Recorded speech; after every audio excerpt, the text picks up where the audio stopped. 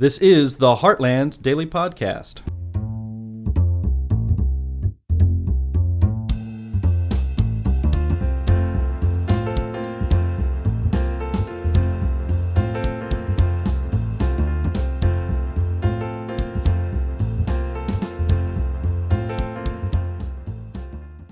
Hello and welcome to the Heartland Institute's Daily Podcast. I'm Sterling Burnett, Director of the Arthur B. Robinson Center on Climate and Environmental Policy and Managing Editor of Environment and Climate News. The Competitive Enterprise Institute is one of the finest think tanks operating today. I served as an intern there more than 30 years ago now, and have formed lasting friendships and professional relationships with the scholars and managers at CEI.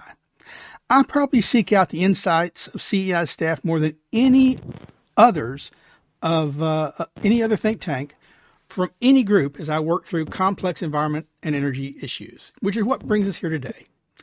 In July of 2022, I submitted comments on what was then a proposal from the Securities and Exchange Commission, or the SEC, to force companies to offer climate disclosures. They were saying, you must take climate change seriously, and here's how you have to report on it.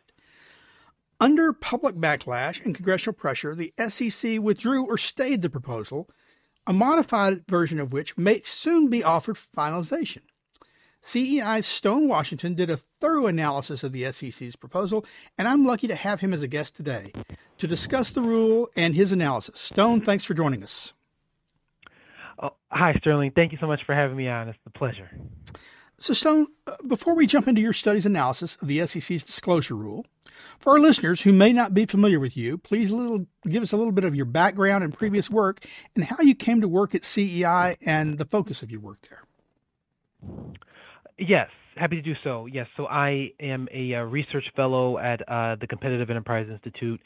I've been working here for just now 14 months. So I work in the Center for Advancing Capitalism, where I conduct research on the federal regulation of the economy, on ESG, environmental social governance investing, and also I do some work on administrative law court reform, so administrative agency adjudication. But yeah, I also my primary focus for my research is in securities regulation. So the SEC's climate disclosure rule has been a primary research endeavor of mine to understand this rule and to promote to the public how it's going to negatively impact companies and capital formation, and just how people can best expect and prepare for this rule if it's finalized. So, Stone, you authored a new study. It's titled, quote, "Big Problems with the SEC's Climate Disclosure Mandate," unquote. What is I don't think we should assume that all our listeners know what the SEC is. What is the SEC, and what has been its mission traditionally? Why was it formed? Yes. So the SEC, or the Securities and Exchange Commission, it's probably our largest and most powerful financial regulator in the federal government. It was established during the New Deal era, exactly 90 years ago, in 1934. So this is their 90th anniversary, and they were established on a set of core principles. I believe is to ensure capital formation, to prevent market fraud, and to protect investors from undue harm.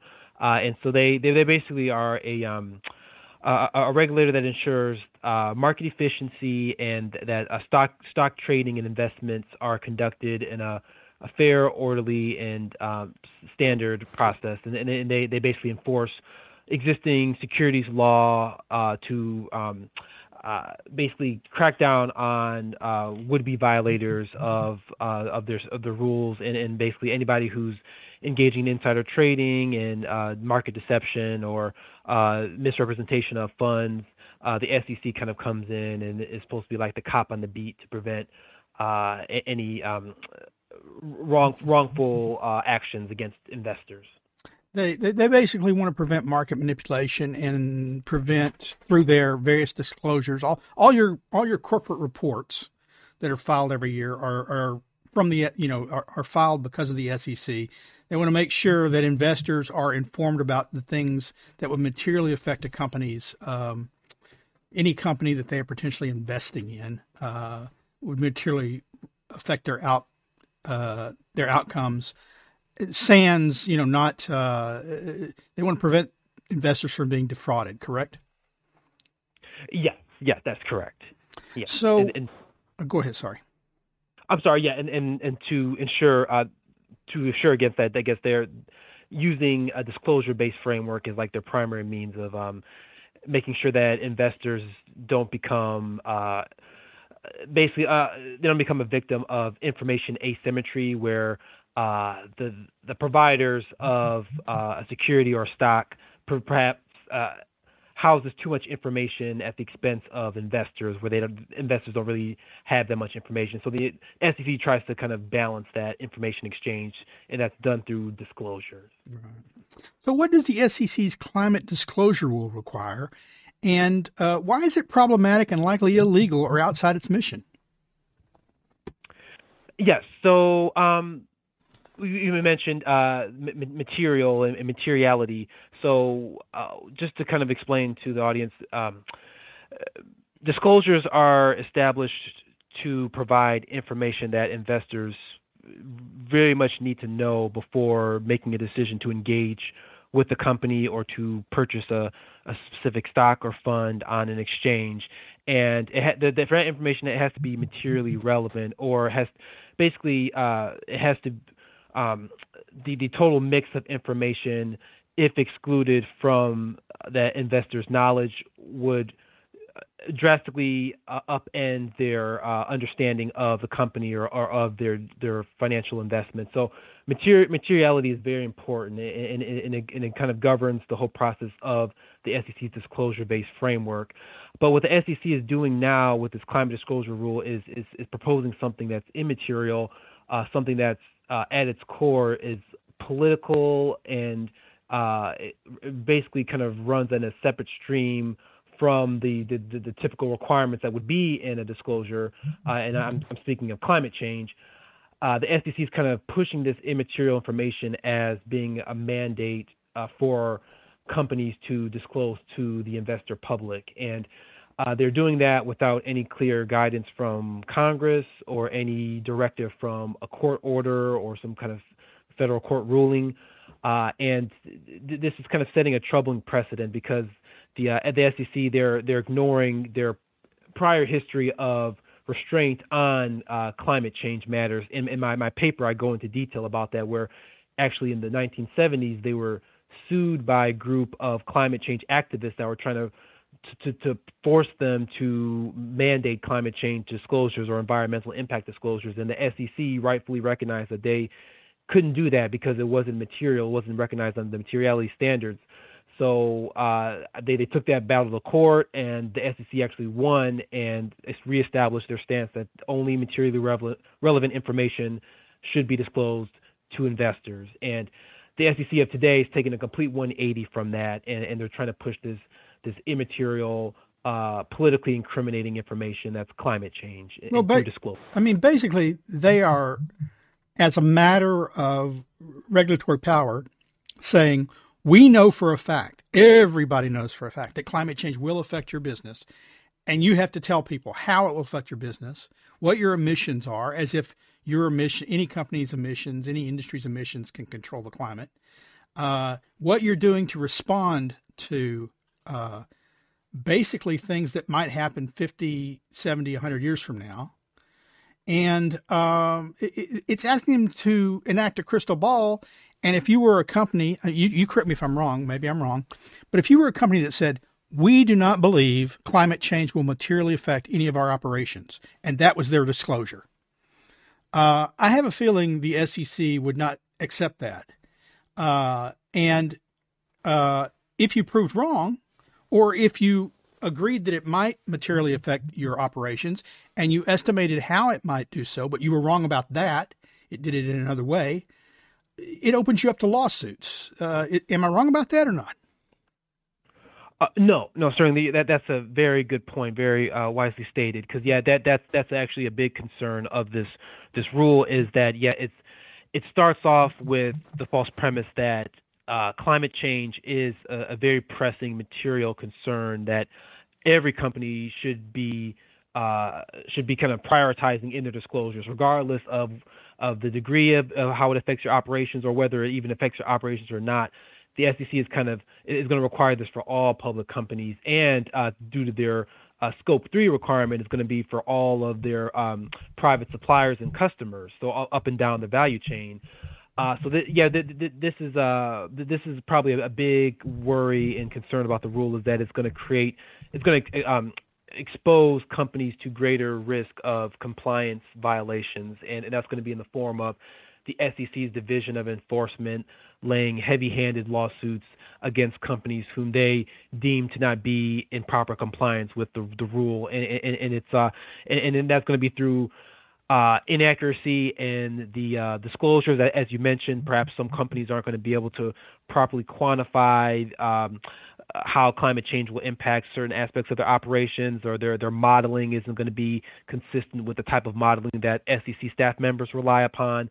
And it's going to undermine two aspects of the rule that they're trying to do. Is they're trying to create standardization and consistency through these disclosures, but it's going to be impossible because one company's disclosure is going to be very much different than another company's. There's no clear set of standards that governs like the ideal climate change disclosure, because different companies view climate change differently, and as you mentioned, climate change doesn't even impact some companies, and they're not going to really kind of have an answer for that to the SEC. But the Division of Enforcement is not going to care. They're going to still prosecute them, and you're going to see a lot of companies brought before judges and before courts and having to pay a lot of money to litigate this.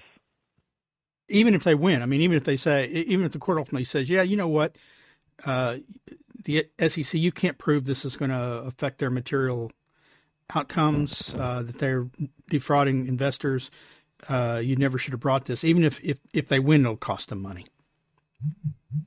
Yes, right. Yeah, so it's kind of sort of a Pyrrhic victory. Yeah, you're going to lose in some way or shape or form, but it's the SEC, of course, they're going to benefit. They're going to still kind of get their congressional funding, and they're still going to try to push for this new disclosure-based framework, regardless of the huge cost it's going to be for the companies under their regulatory net.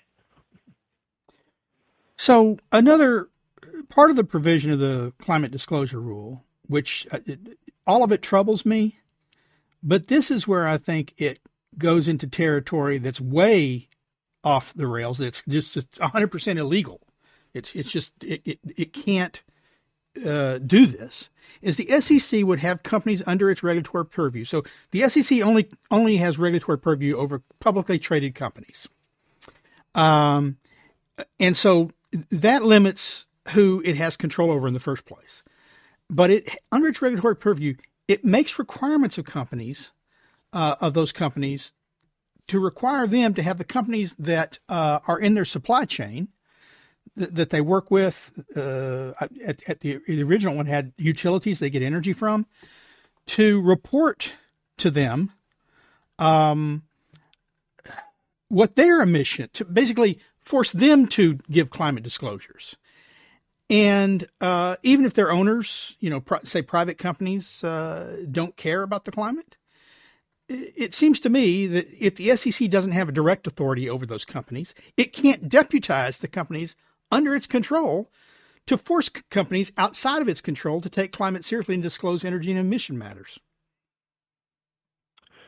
Right. Yes. That's very, very well stated. Yeah, it's very crazy. That's really the most problematic and challenged aspect of the climate disclosure mandate is its Scope 3 emissions requirement, which, as you mentioned, it's not really focusing on the direct emissions of the public company, the reporting company, but it's supply chain and value chain, the upstream and downstream emissions that it comes from the various suppliers, customers, facility owners.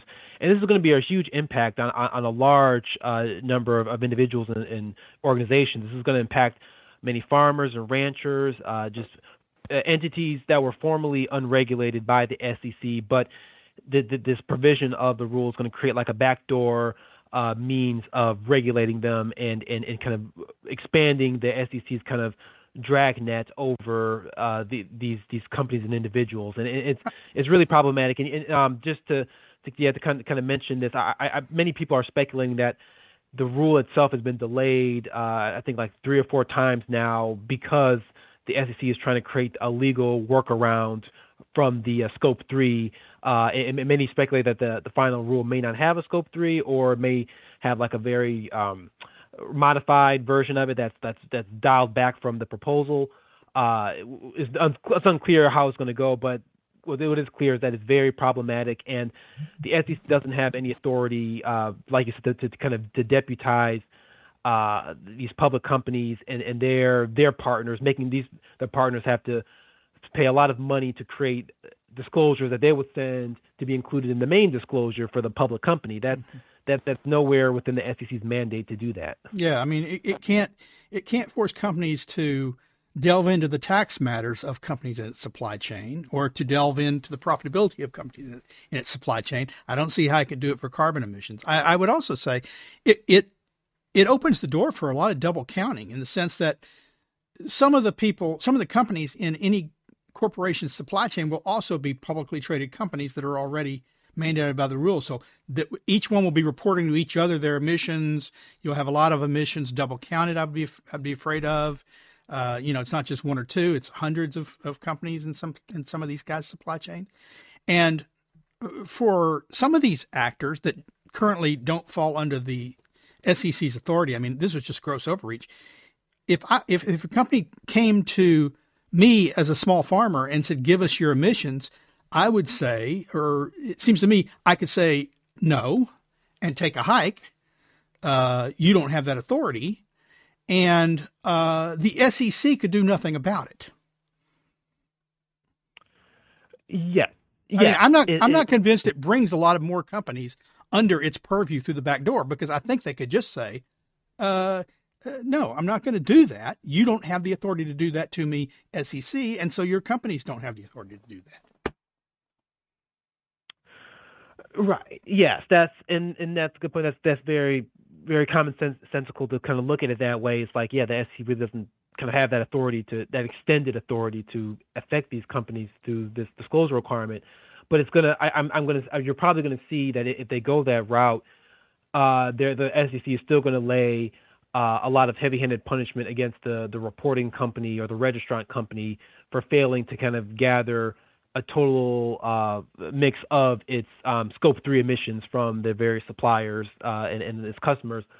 And from that, they can still lay enforcement actions against that company because of the refusal by the target of the Scope 3 emissions requirement. But it's really crazy. And I don't know, maybe I don't even know if the SEC could potentially even find a way of targeting these other entities that would be required to disclose through Scope 3. I don't know if there's also going to be a way of using what would there be the division of examinations to do investigations into these private, unregulated entities for not disclosing to the public company. That would be pretty crazy, but I wouldn't rule it out under this current SEC.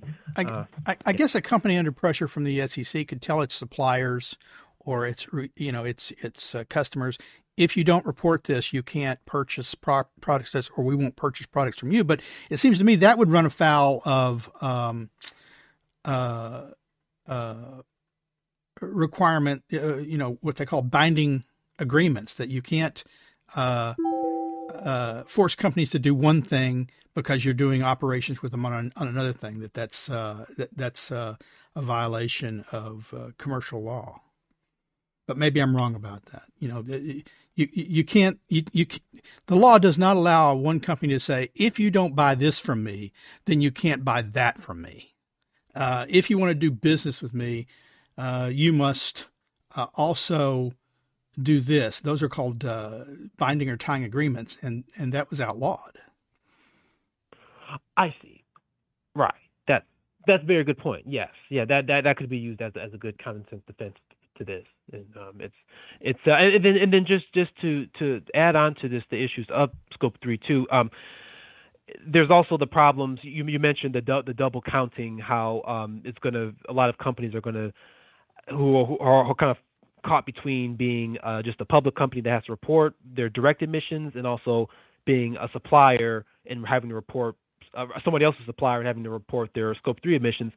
There's also going to be a lot of probably triple and quadruple counting if you include the European Union and California having their own mandatory climate mandates. And my paper goes into some detail about this because California, they recently passed, I think it's like a two-part climate disclosure rule that affects it actually goes beyond the SEC requirements by affecting both public and private companies within the state. So it's getting everybody there, and many firms have locations in the California area. So that's going to be really detrimental. And then the European Union, I think they passed theirs last year, and that's going to be taking effect soon. That's affecting U.S. companies that have overseas locations. Their firms in European countries, and so that they don't. Both of those rules don't really create an exception for the SEC's climate mandate. They don't say, if the SEC is going to be coming out with their rule, and if that impacts you, then you don't have to disclose to our as a satisfaction to our rules. No, it's going to really affect. They're going to impose their own regulatory mandates on top of the SEC's rule, and that's going to be very, very costly. Let me ask you this. If the SEC's rule doesn't go into effect, if they end up not proposing a rule or it gets tied up until after the next election and maybe a different president's in office and wouldn't support it, or Congress gets involved and blocked it, and then Europe or other countries try to impose their own rules on U.S. companies, couldn't we bring action under like GATT or World Trade Agreements because their environmental rules aren't supposed to be enforceable on us or ours on them for that matter? That there are some things that we have negotiated over and other things are outside the bounds of limiting free trade. Am I wrong on that? No, I think you're very right. That's a good point. And I think you're right. Kind of an international recognized agreement.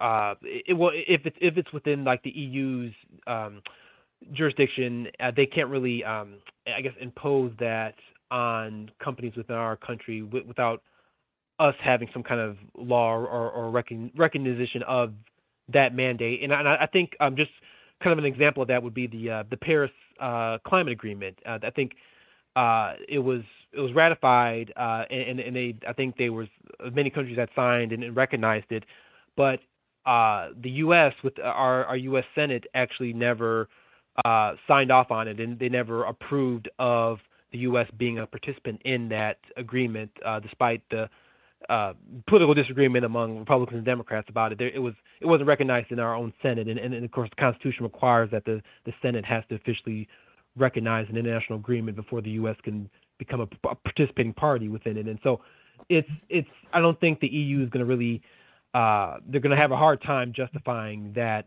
mandatory climate agreement or mandatory climate disclosure against public companies just because we have firm locations in European countries. That I don't think that's going to really hold up in a court of law. Yeah, in international trade courts, I think that'd be a problem. I mean, for instance, we can impose tariffs on products from countries for financial reasons. I mean, we've done it with, say, solar panels from China because we say that they're sold under what it costs to create them. It's dumping. And so we can do it for that. But I don't think we could apply the same rules for China's environmental standards. That we couldn't say, no, we don't take Chinese solar panels because they don't meet our clean air standards over in China. That wouldn't be allowed under GATT, under trade rules. Right. So how expensive will this rule be? And because of the cost, won't it benefit, or I won't say benefit, but it will advantage large corporations at the expense of smaller firms, right? Yes, that's actually gets into one of the arguments that my paper makes. Yeah, it's the rule itself.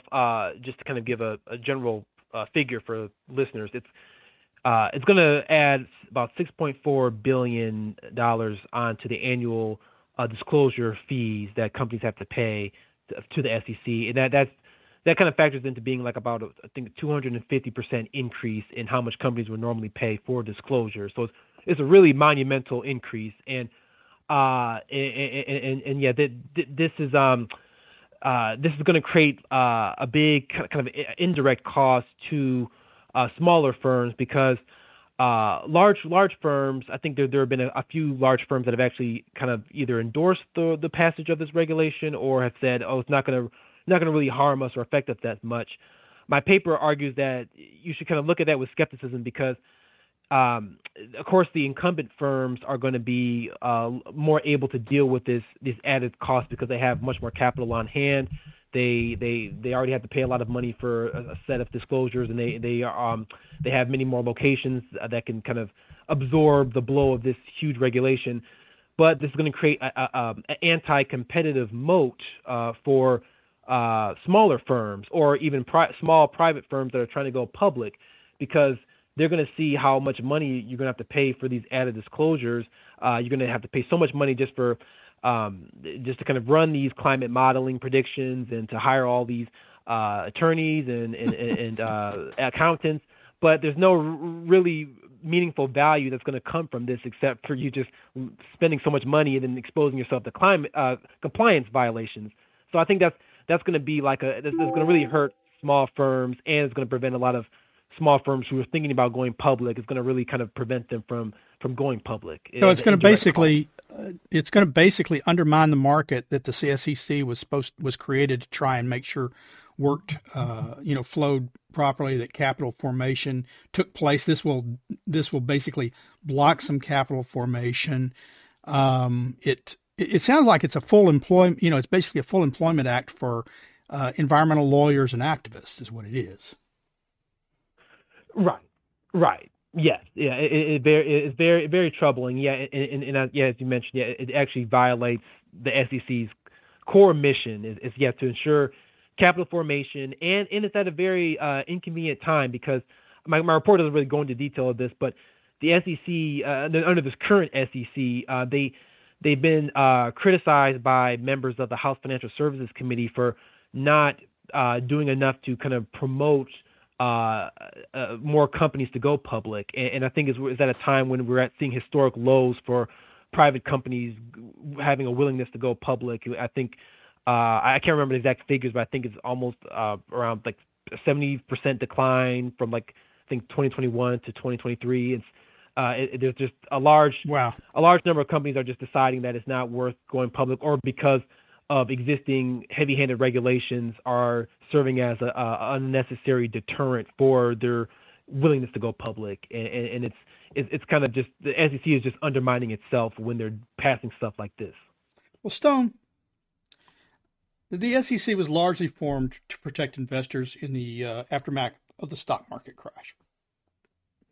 Will this climate disclosure rule, benefit investors? With this climate rule benefit investors? Yeah, as I was discussing, my opinion is that it would not produce any kind of realistic value to investors. And the only thing I can think of is that it's really just going to benefit a special kind of politically connected class of professionals who make a business in promoting their climate change reduction products. And just to kind of explain what I mean is that at the last section of my paper, I talk about the hidden influences of activists, shareholder groups, and climate change reduction proponents, and these are entities that aren't really stated that much in the actual rule itself, but have had a huge influence on the rules passing. And two examples of these are proxy advisory firms called Glass Lewis and ISS, or Institutional Shareholder Services, and they basically make they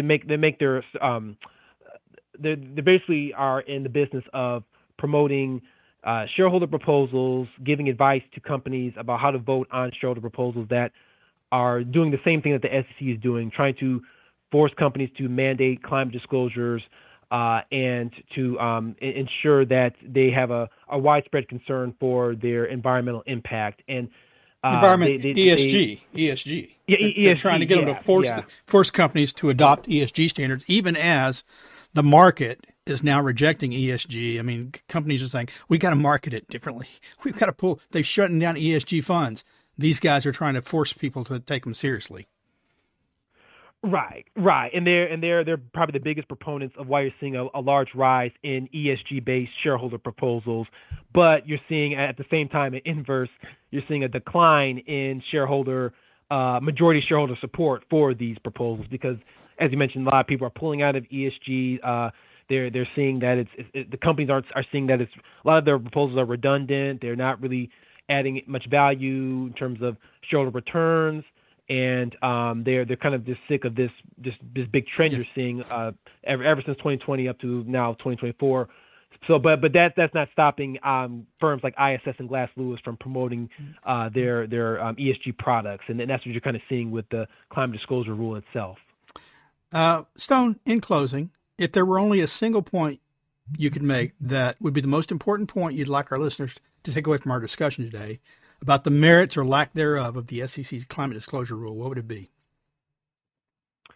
Yes. So a big takeaway I want audience members to remember is that the SEC was never they were never authorized by Congress to regulate climate change matters, and regardless of what you'll hear from the chair, Gary Gensler, who's mentioned previous times in different hearings that the SEC is not a climate change regulator.